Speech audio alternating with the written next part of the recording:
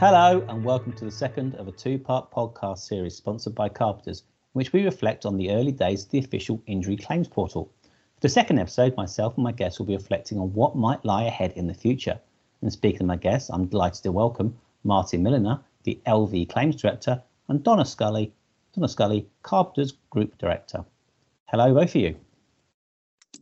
Hello, Jonathan and Martin. Hi, Jonathan. Hi, Donna. So, Martin, if I come to you, do you think more needs to be done to raise awareness of the OIC? And if so, what could be done to boost its visibility? And does the insurance sector have a role to play here? Yes, I think it does. Certainly at the moment, if you go on to search, whiplash claim or something like that and try to Google that, you'll return some adverts or some searches will basically pop up on the front page with law firms or claims management companies or something offering you a way forward for representation for your claim. What it doesn't do when you perhaps understandably, claimants are not going to be putting in official injury claims portal as a preferred search option. They will be putting something like whiplash claim, and therefore they're not going to return that option to select a self-service option through the OIC. So I think insurers or the industry, certainly we need to look at how do we firstly stop sort of gamification of search engines in the sense of perhaps less than professional companies and firms perhaps being put at the top, masquerading as insurers' own claims departments or other types of company that are spoofing essentially our identity to lure innocent victims. But more to the point, how do we promote the official injury claims portal as a way for injury claimants to access justice directly, in a similar way to a certain extent that people do for other forms of compensation. If you've got delays or issues with cancellations with airlines or have had PPI claims in the past, there are abilities to self-service, and despite the fact it's a 64-page user guide, is a relatively straightforward process once you get into it to make a claim. Donna. Well, we're tracking backwards now, aren't we? Because we didn't do it. We didn't do any awareness campaign at all. So it's kind of like, what do we do now? I think it has been a shock for people. I think, I think generally there's, a lot of people are still represented. So it's business as usual for them, especially people with legal expense cover. So they still have representation. The only shock for them is that they're not going to get as much for their whiplash, that's been reduced. So you might say in that space, it's not so bad because, if you've got representation, the difference between before and now isn't so bad other than your reduced or your statutory damages for whiplash. So, but I agree with Martin. The problem is if you don't say anything and people go looking themselves, they're not going to find the real thing because it's hidden probably on page 58 of Google. Before you've got your, all your other people there who are going to help you with your claim and your claims management companies. And I think it does we have a big problem in insurance and in the fraud space that we work in about, the ad and the Google spoofing. And that kind of, this kind of highlights it. It's another problem because when you Google, if I Google, whiplash claim, it'll come up like Aviva claims or AXA claims or LV claims. It's got nothing to do with LV or Aviva or AXA. These are companies just masquerading as them. And I think we see them on the programme, haven't we, Martin, the fraud programme, named and shamed. And it's just outrageous, vulnerable people thinking they're with a reputable insurance company and they're not. So that's one of the reasons we needed to do it, was to kind of protect people so they don't go on there and these people are sitting and waiting. Except on the other podcast, Martin did mention that we're not seeing as many CMCs in this space as we anticipated, especially the bad ones. So maybe it's not as bad because we were assuming all of those bad CMCs will be sitting on Google waiting to grab these poor people off the new portal and act for them and get as much money out of them as they could. So, but I think going forward, I wondered about legal expense as well. People who have legal expense post-reform, it is kind of business as usual for them in terms of how their claims are run and getting help to do it and whatever. So I did feel like there should have been some sort of education about legal expense, because it's become so important, and it makes such a difference if you face the new portal on your own or with somebody. And I disagree with Martin, you see, again, which we have done over the years from time to time. But it's not easy. It's 64 pages. And the reason we have very few people on it is because they can't do it.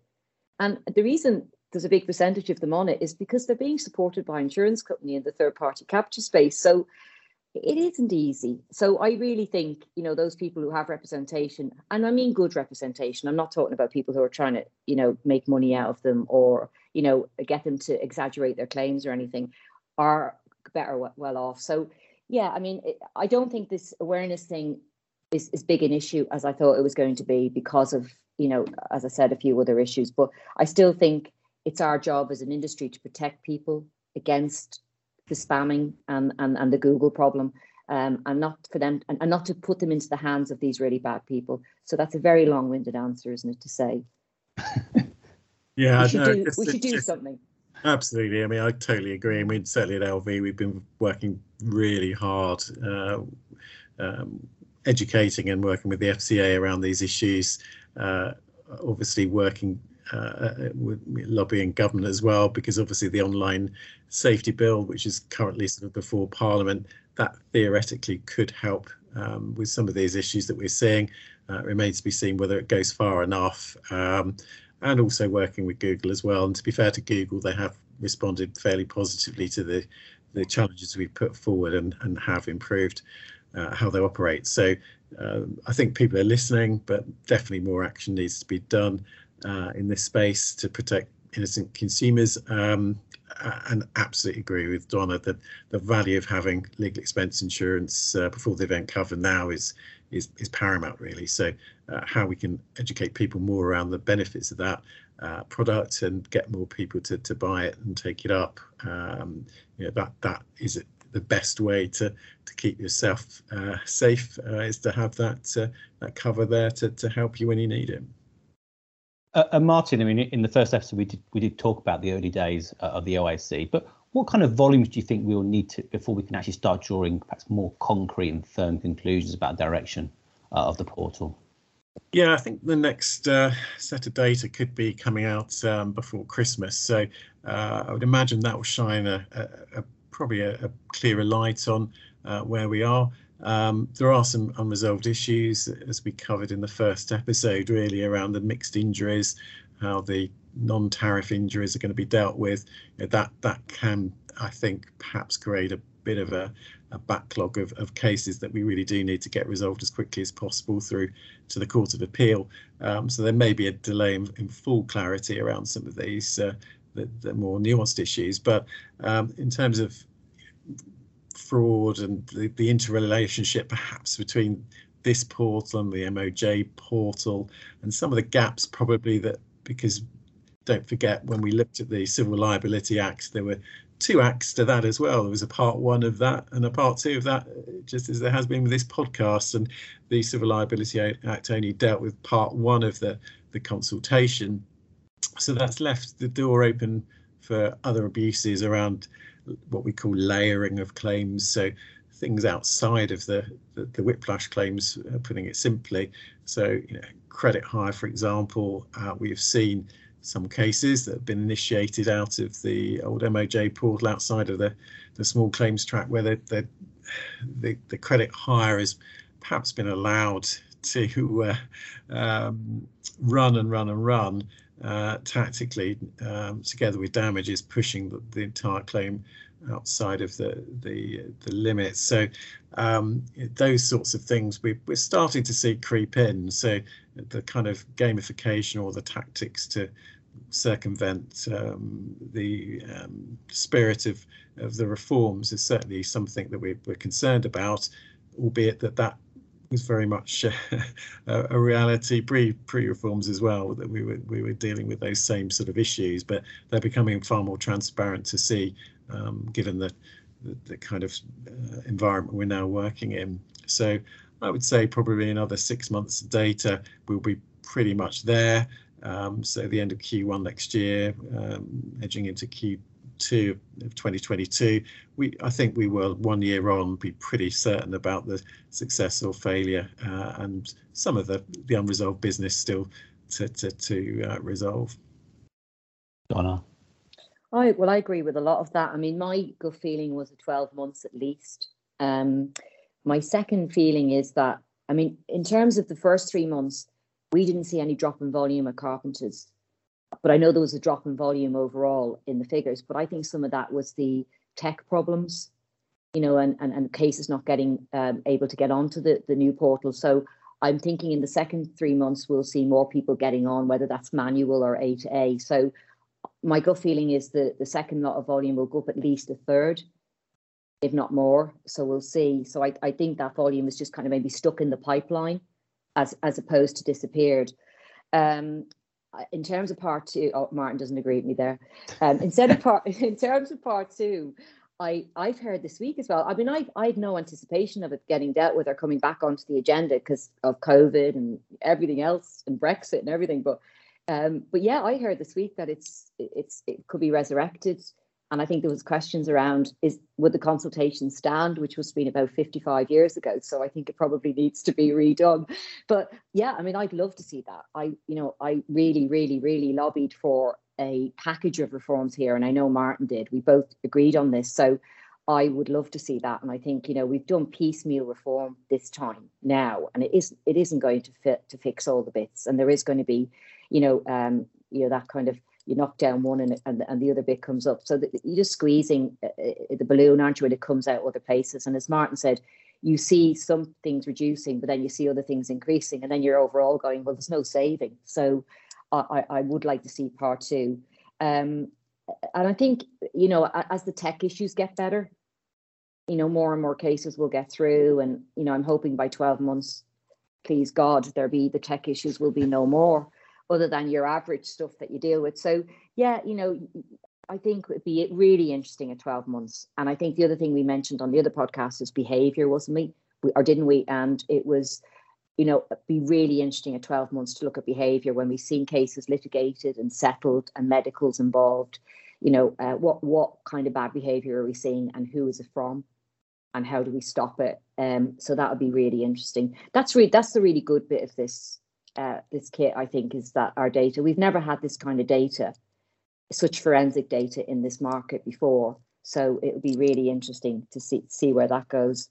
We're all watching and waiting. And obviously the test cases are going to come through, aren't they, in the Court of Appeal, and then we'll have some more information and guidance around mixed injuries, and that again will settle down any bad, you know, any kind of aggression between us in terms of not being able to settle cases. That'll kind of might smooth that out, so that would be helpful. So can I ask then, Donna, I mean, given what you've seen so far, what advice would you give to those that run their OIC portal to help achieve its aims? God, I feel like I'm repeating myself all the time, but I want to see any changes have got to be a bit more organised, you know, like in the other portal. And I'm not saying the other portal was perfect by any means, but, you know, we had kind of organised changes and they were joined up, you know, like the data dictionary has to be the same and we have to all be working on the right one. We can't have changes that then undo previous changes. So kind of begging them to, you know, think forward. And I know they are looking at this about, you know, really organised changes and, you know, and I want them to be quick as well so that we're not sitting around, you know, frustrated because we can't make it work, or areas that are working very badly because it will impact the customer. So that's one of my big hopes for 2022 is that, you know, we see it done a little bit more organised and a bit more joined up. And I think, yeah, it's just about, I think we all just need to work together. I want to see this, it's not called a behaviour committee, Martin, is it? It's this committee that has been formed, I believe, and the names are the names, and it's going to meet, and I don't know whether it's met yet.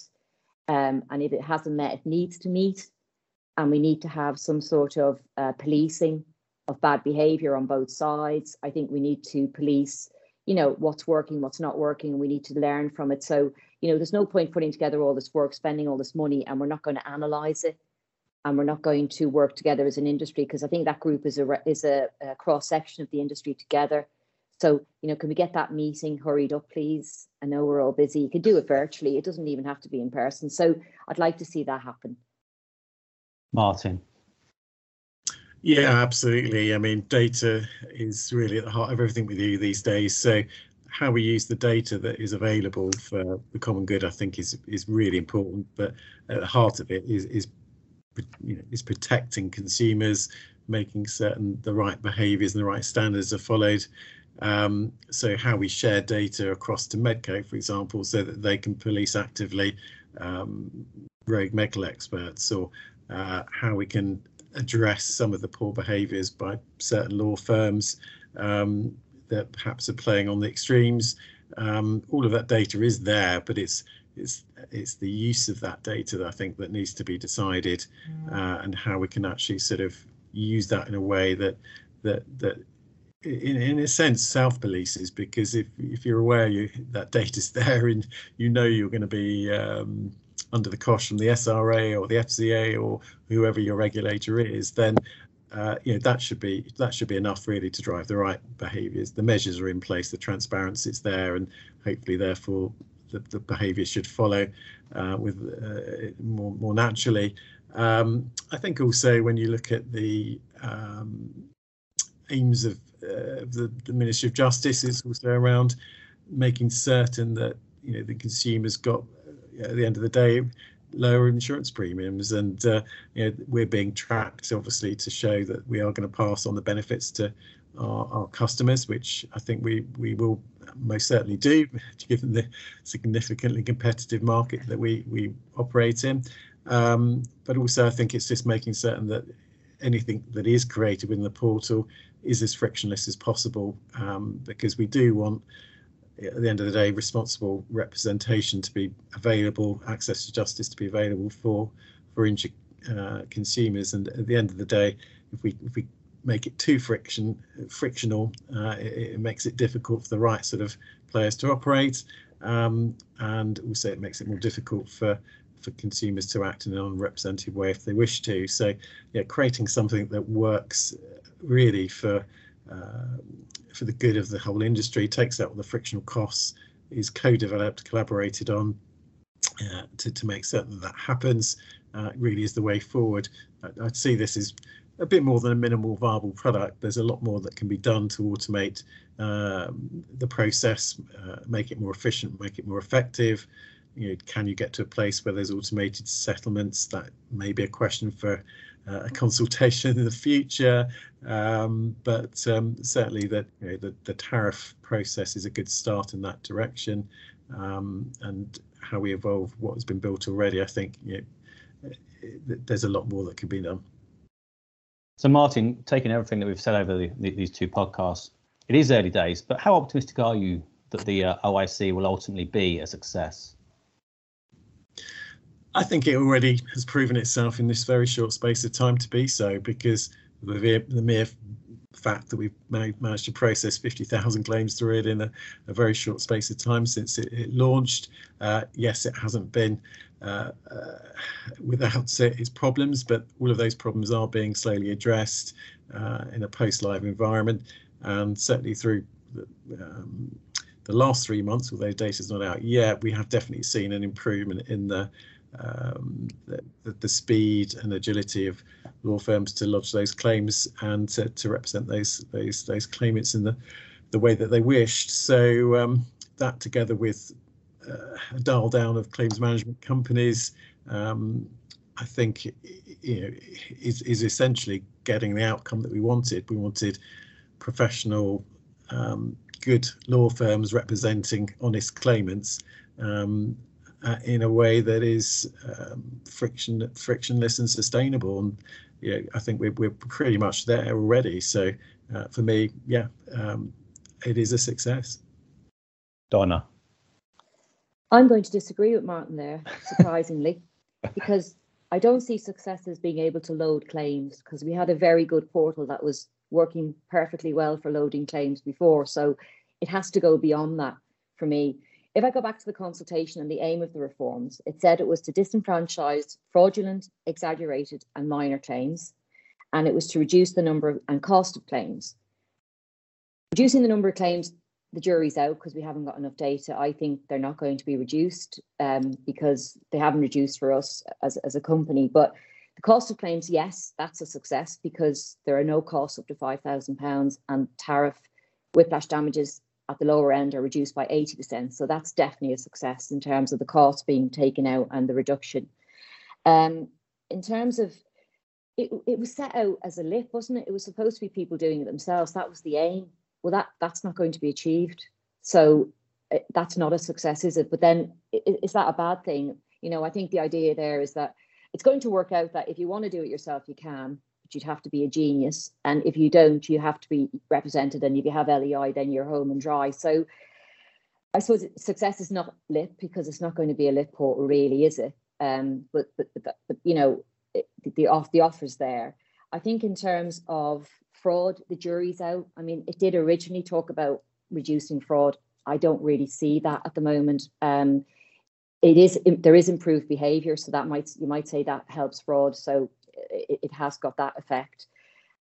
Ultimately, lower premiums was one of the aims. So if we have taken cost out and we've reduced damages on whiplash, then it will reduce premiums. So that's a success. So it really depends, doesn't it, what you're looking for a success. Definitely loading claims was not the success I was looking for, I have to say, because I think we've been very sturdy and successful in being able to do it and to manage it at the level we have. But really, the system was already there for loading claims. So that wouldn't be, to me, a success. But overall, you know, listen, the jury's out. I think, as Martin and I said, come back in another, you know, at least come back at 12 months. I'd love to do one of these at 12 months time or just after 12 months where the data is released and say, you know, I'd be funny, Martin, because we might have got everything wrong and it's all turned on its head. But you know, there are some good signs, and there are, I think as an industry, we're getting on better. I think that's down to a lot of years of working on that and genuinely wanting to do it. And secondly, COVID has really pulled us together as a country, I hope, and as an industry. So yeah, I think, you know, there is a real will to make it work. It's not going anywhere. It's cost a lot of money and it has to work. And I think we're all grown up, so let's just get on with it and make it work and do the best we can for customers. And if that means less LIPs and more representation, make sure it's good representation. You know, legal expense is a good thing. It used to be, you know, under the microscope. FCA didn't like it. I think it's one of the best things around at the moment. So, but yeah, I'd love to do this again, and it's been quite enjoyable. Even now, and we are in the dark to a great extent, aren't we, Martin? We haven't got enough information. Well, yeah, I mean, I think obviously we've been tracking our data now for over 6 months. So I think what my conclusion would be is that the success is probably spawned by the fact that the amount of money sloshing around in the system is no longer there. So the ability for the middleman to operate in a way that, you know, claims farming essentially has evolved since 2013 is no longer possible. So that has squeezed that middleman out of the picture. So what we're seeing is what we would see as professional firms with high integrity representing claimants in the system, to the expense of firms that perhaps were previously relying upon those sources of business, no longer representing claimants through the process. So we're seeing, you know, reductions in volume in a real sense, but it's the right volume that's no longer being put through the process. So and I think that's, you know, whether that's being seen as cleaning up Dodge City and dampening down the compensation culture, if that is a success criteria, I'm sure that it wouldn't have been written locally as that in the MHP's notes, but that's how I'd see it anyway. We've got, you know, more true, honest claimants being represented by proper law firms with the right integrity and behaviours. So I'm not saying it's all gone away, because it hasn't, but the vast majority, I think, is certainly recentered in the right space. Yeah. Okay, well, Martin and Donna, we've already said we're reconvening around July next year, so Until then, well, to say a big thank you both of you for sharing your views during the early days of the OIC. Thank you very much. Thank you, Jonathan. Thank you, Martin. I'd also like to thank our sponsors, Carpenters Group. To remind you that if you did miss the first episode that we referred to in this one, don't forget to catch up on episode 1, where we discussed and reflected on the first published portal data. But until the next podcast, it's goodbye from me. Cheerio.